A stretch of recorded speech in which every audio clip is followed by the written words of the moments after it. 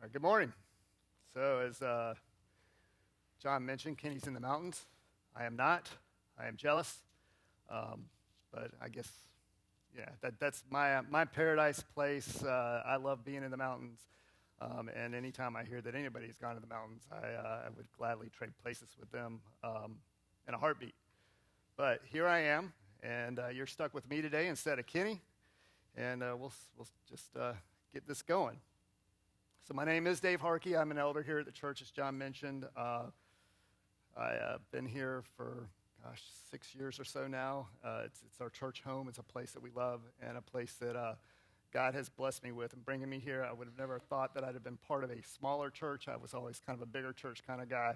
But He's done a lot with us here, and I really enjoy it here. So what I'm here to talk to you about today, and it's kind of flows in with some of the things that Kenny has talked about over the last couple of weeks about standing firm in your faith. And he's told us last week, there's two things that came out of that is, walk in Christ, and the other thing is to watch out for lies or know the truth. So what I'm here to talk to you about is some things that God has placed in my heart, and that's that we have a hole in our gospel. And what I mean by this is not that there's a hole in the gospel, but that we have a hole in our understanding about the gospel's impact on us.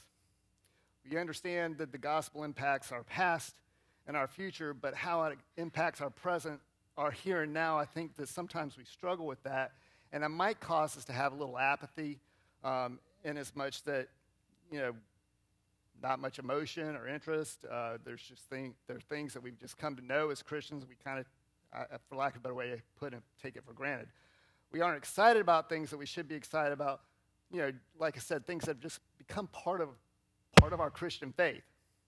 So to be clear, what I'm not trying to say is that our faith should be based on emotions and excitement. My intent today is to share some things with you, some truths of the Bible that stirs our heart, ignites some of our passions, gives us something to share, and just the real joys of the gospel that it provides us. And if it stirs up some emotion inside of us, well, I don't think that's a bad thing either. So let's get rolling. First thing I want to talk about is the gospel. So what is the gospel? In 1 Corinthians 15, 3-4, Paul tells us this: "For I passed on to you as most important what I also received, that Christ died for our sins according to the Scriptures, that he was buried, and that he was raised on the third day according to the Scriptures." So Christ died for our sins. He paid the price that we could never pay to secure our salvation and eternal life. And then he was buried and rose. He was victorious over death and proved that he was God. And without the resurrection, nothing else matters. And this is something we're getting ready to go into a celebrate, when we're told without the resurrection, our faith is foolish. So this is good news for us. For while we're made in God's image, we rebelled against God, and that makes us sinners. Romans 3:23 tells us that we're all sinners, not just some of us, but all of us, and have fallen short of the glory of God. Yet, God did the unthinkable. He sent his son to die for us, to live a perfect life, and then die a substitutionary, sacrificial death on the cross for us. And if that wasn't enough, he battled death and emerged from the grave in victory, victorious over Satan and death. Here's the beauty of this. If we turn from our sin and trust in him, believe in him, we are forgiven of all our sin, past, present, that's an important part, and future, and are made right with God forever. So this is good news for us. This is the gospel, and we should embrace it and be excited about it. This is not something that's ho-hum. I've heard it 1,000 times. It's just something that we talk about in church. As Chuck Swindoll says, he says, the gospel is like a sword sharpened on the stone of Scripture, tempered in the furnace of reality, relevance, and need. Of all the reactions a person may have to it, I can think of none worse than a yawn, a sleepy so what, or a bored who cares. Now we can stop right here because really this is all we need. But as they say on TV, wait, there's more. So let's talk about God's grace, because this is what the gospel leads us to. You see, faith in Christ is the only way of acceptance to God, yet we continue to try to gain his acceptance through doing good things and living in the right ways, we try to take matters in our own hands. I like this quote by Paul Tripp. The fact that sin is a bigger disaster than we think, and grace is more amazing than we seem to be able to grasp it is. So let me say that again. The fact is that sin is a bigger disaster than we think, and grace is more amazing than we seem to be able to grasp that it is. We tend to think that we are better than we are. And when this happens, we've taken the first step to the delusion that maybe God doesn't think that we're as bad as we are, or that he doesn't think that we're so bad after all. We forget how much God hates sin and think that we can work our way out of it. But this is why Paul tells us in Romans 3:20, for no one will be justified in his sight by the works of the law, because the knowledge of sin comes through the law. You see, sin is too big, and God's bar is too high, and it is beyond the reach of any of us. This is why we need Christ and why he died for us. There was no other way. He is our hope, our rest, and our peace. Our faith in him is the only portal acceptance with God. And as children of grace, as children of God, we obey and work as a means to worship. Listen to this question that James asks us when considering faith and works. Isn't it obvious that faith and works are yoked partners, that faith expresses itself in works, and that works are the works of faith? Our works are a byproduct of our faith. They in no way can be an attempt to do what is impossible, and that is to independently earn favor with God. Again, this can only be done through Christ. This is grace, that we don't have to do anything but put our faith in him. The other thing that comes with grace, though, is contentment. We have peace because we don't have to look to the world for acceptance. We just have to look up. When we're satisfied with the giver of grace and peace, we are released from our quest for worldly satisfaction and trying to gain God's favor on our own. It's a quest that can be so discouraging for so many. And one of the beautiful fruits of grace is content heart. Being given more to joy than the anxiety of want. This is the grace of God. Again, this is not some ho-hum thing that I've heard 1,000 times before. This is something that we should be excited about. This should stir our hearts and be something we want to share. We don't have to do anything but put our faith in him. It's not on us to do anything. That's grace.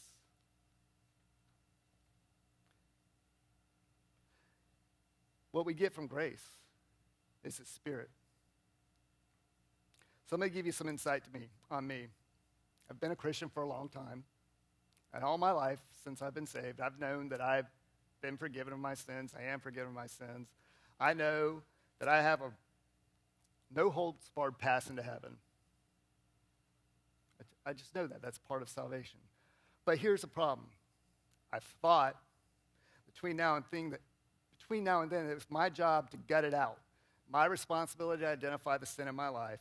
My job to cut out that sin. And my job to give myself into living a more better, righteous, biblical way. I thought I had to do it.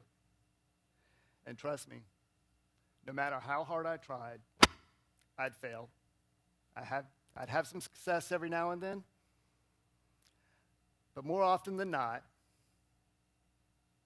I failed and found myself more and more discouraged and even frustrated, more so with myself than with God. However, I would ask God, where are you? Where is your Spirit inside me? Is this something that you guys can relate to? Romans 8:13 is a bit of an aha on this. It says, if you live according to the flesh, you're going to die. But if by the Spirit you put to death the deeds of the body, you will live. If you live according to the Spirit, the body will be put to death. Thank you. Now you're going to see how nervous I am. So how does this work? So here's the thing. Get rid of this. When we're saved, we're given the Spirit. When I'm tired of messing up and wondering where the Spirit is inside of me, it's not that he's not in me. The issue is I'm not letting him work in me. I'm not letting him lead me. I'm trying to do all the work that I'm not capable of. Why? Because my sin doesn't just make me feel guilty, it makes me incapable. The inability of sin keeps me from being able to do the work inside of me. Only the Spirit can do that. My needs, our needs as sinners, are so great that it's not enough just for God to forgive us. He has to come and live inside of us. All we have to do is, by faith, surrender to him.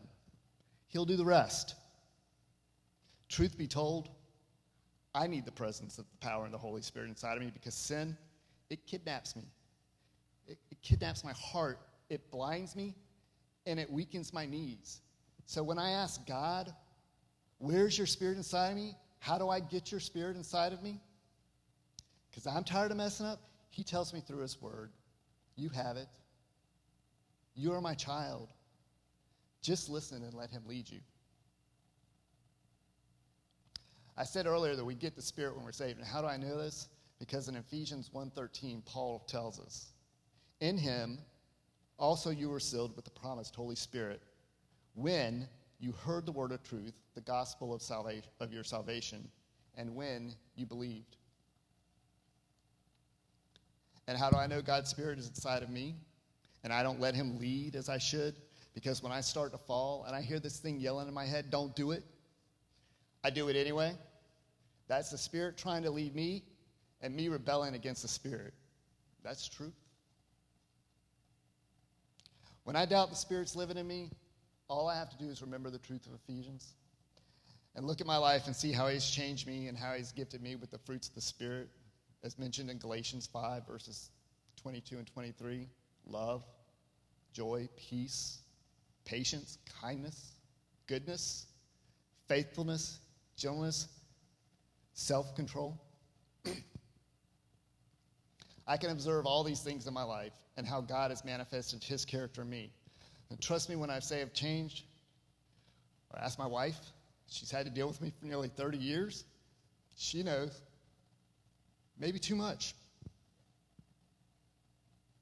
The Spirit has enabled me to be more like Jesus. The Spirit also enables you to be more like Christ.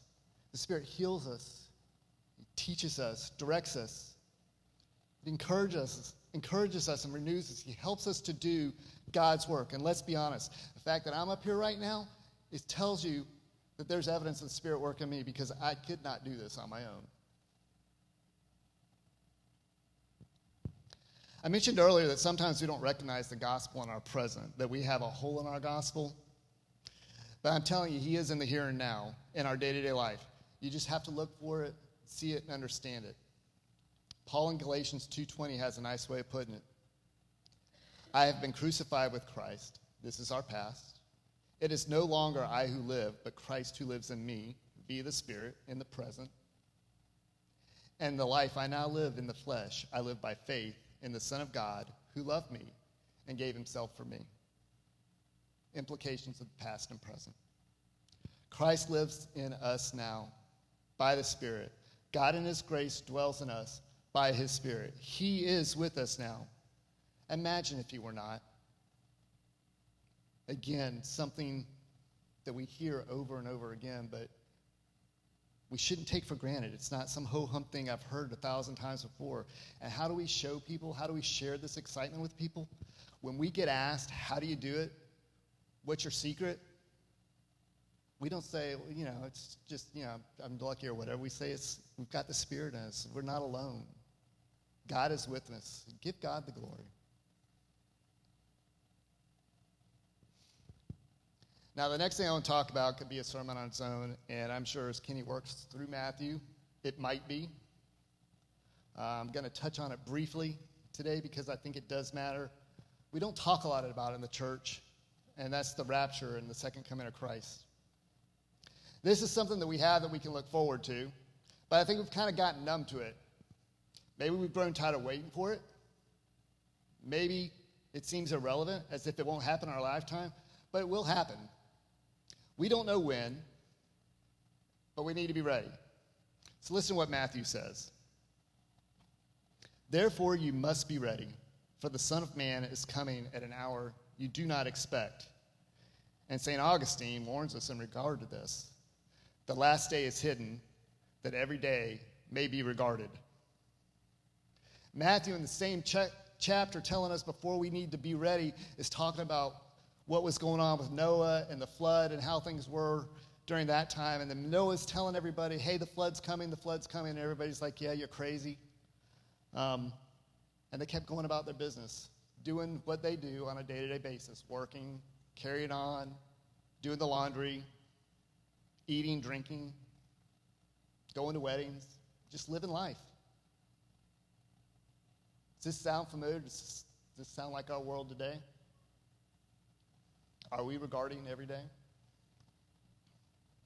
Now, before I go too far here, I realize that there are a lot of different views about the details of the end times and how things happen. That's okay. We should be able to disagree on things and still be able to get along. But what I'm going to present to you today is my perspective. Yours may be different. I'd be interested to hear your perspectives. But I think we can all agree that these things will happen, and that that's the main thing. So here's the deal. The rapture is going to happen. My personal position on this is that it'll take place at the beginning of the second coming based on what I read in Paul in 1 Thessalonians. For the Lord himself will descend from heaven with a cry of command, with the voice of an archangel, and with the sound of the trumpet of God, and the dead in Christ will rise first. Then we who are alive, who are left, will be caught up together with them in the clouds to meet the Lord in the air. And so we will always be with the Lord. Again, this is only for believers. Make sure he knows you. Then there'll be a tribulation period, 7 years of unrestrained evil. Take the mark or die. The Antichrist, the earth's worst days. It will be horrific. Worse than a zombie apocalypse. You don't want to go through it. And at the end of the 7 years, it'll be the battle at Armageddon. It'll be a war between God and his enemies, and it'll make anything that we've seen on this earth from a war perspective look like little skirmishes. But here's what we know. Jesus wins. The devil may be mighty, but the Lord is almighty. Victory is his. So again, like I said before, we might not agree on the timings of things in the end times, but as Christians, we all agree that Jesus will return, the dead in Christ will rise with him, and Jesus will win. Then we get to be with him for eternity. Everyone else, I fear for the consequences and what they're going to have to go through. I hope that none of us have to go through that. So yeah, this is something we should look forward to with anticipation and excitement. And it may seem irrelevant now, but it's not. I recently read a book by Dr. David Jeremiah, one of today's leading teachers on the end-time prophecy. And here's some of the things that he tells us about the second coming and references in the Bible. He says the biblical references to the second coming outnumber references to the first coming 8-1. There are 1,845 biblical references to the second coming, including 318 in the New Testament. Christ's return is emphasized no less than 17 of the 39 Old Testament books, and in 7 out of 10 chapters in the New Testament. The New Testament, Christ referred to the second coming 21 times. The second coming is second only to faith as the most dominant subject in the New Testament. Ladies and gentlemen, this matters. The prophets foretold it. Jesus announced it. The archangels announced it. John wrote Revelation about it. And the disciples and Paul talk about it. It is not irrelevant. And I'll tell you this, the minute after the second coming starts, it will be the very definition of relevant. Be ready. Anticipate it. Be excited about it.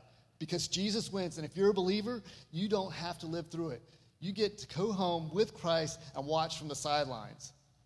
This is not something that is ho-hum, I've heard 1,000 times. It's not irrelevant. This is important. This is something for us to anticipate.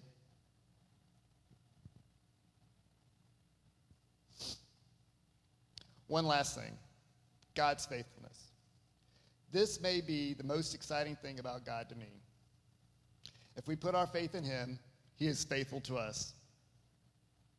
In Paul's first letter to the Corinthians, he states, he will also strengthen you to the end, so that you will be blameless in the day of our Lord Jesus Christ. God is faithful.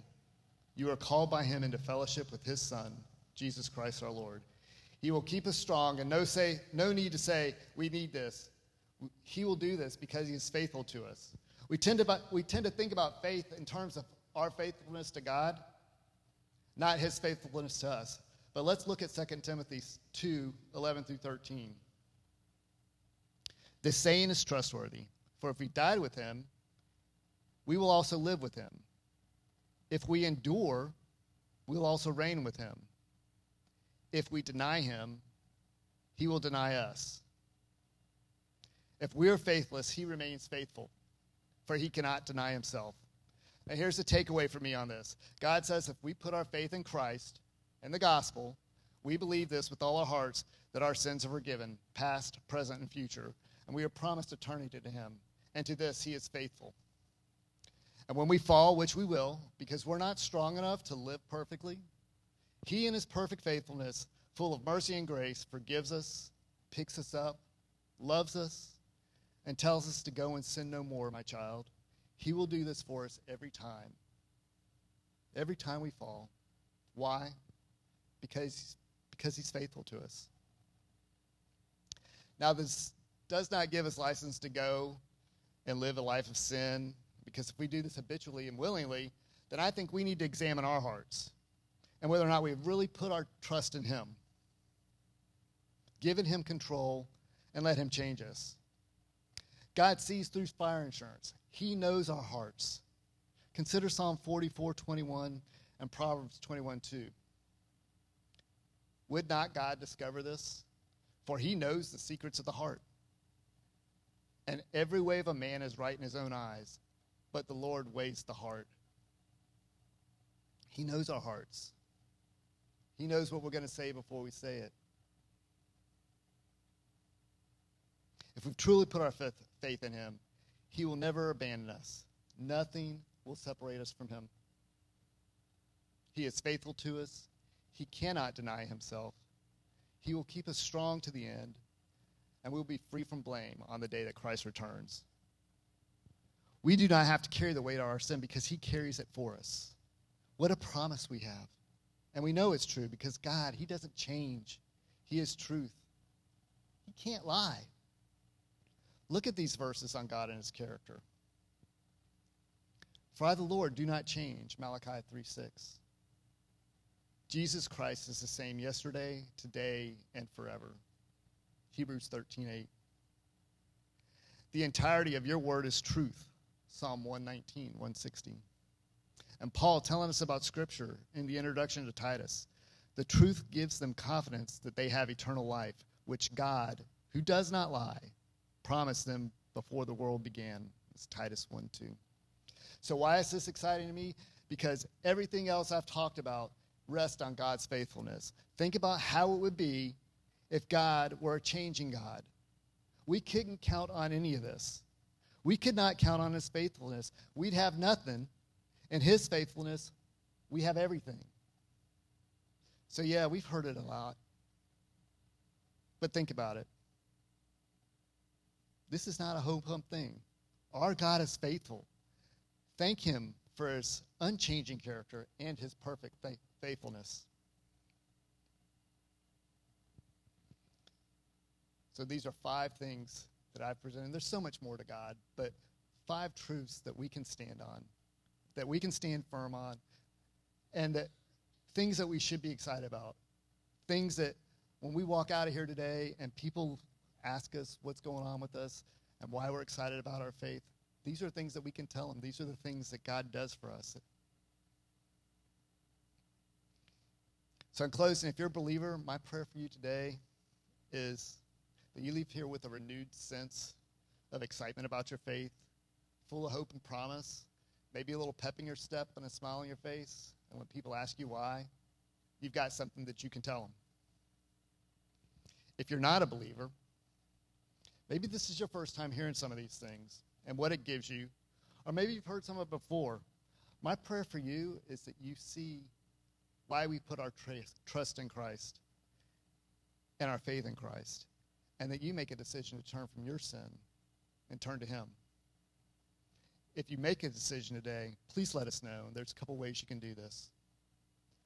Come see me at the end of the service or one of the other elders. Fill out a Connect card. There's a box on there that says, I put my faith in Christ, or something along those lines. And someone in the church will follow up with you. Or let someone on the Connect team know as you're leaving today. We'll make sure you're followed up with. I hope that God has spoken to you today the way that he has spoken to me over the last couple months as I've kind of prepared this. It's stuff that's been on my heart for a while. And I hope that you can walk out with a renewed sense of excitement about your faith. Let's pray. Father God, we are so thankful for your faithfulness. We are thankful that for your grace, for your spirit in us. We're thankful for the truth of your word. We're thankful that you're going to come again and take us home. Lord God, be with us as we continue to worship. May our hearts be filled with you. It's in Jesus' name we pray.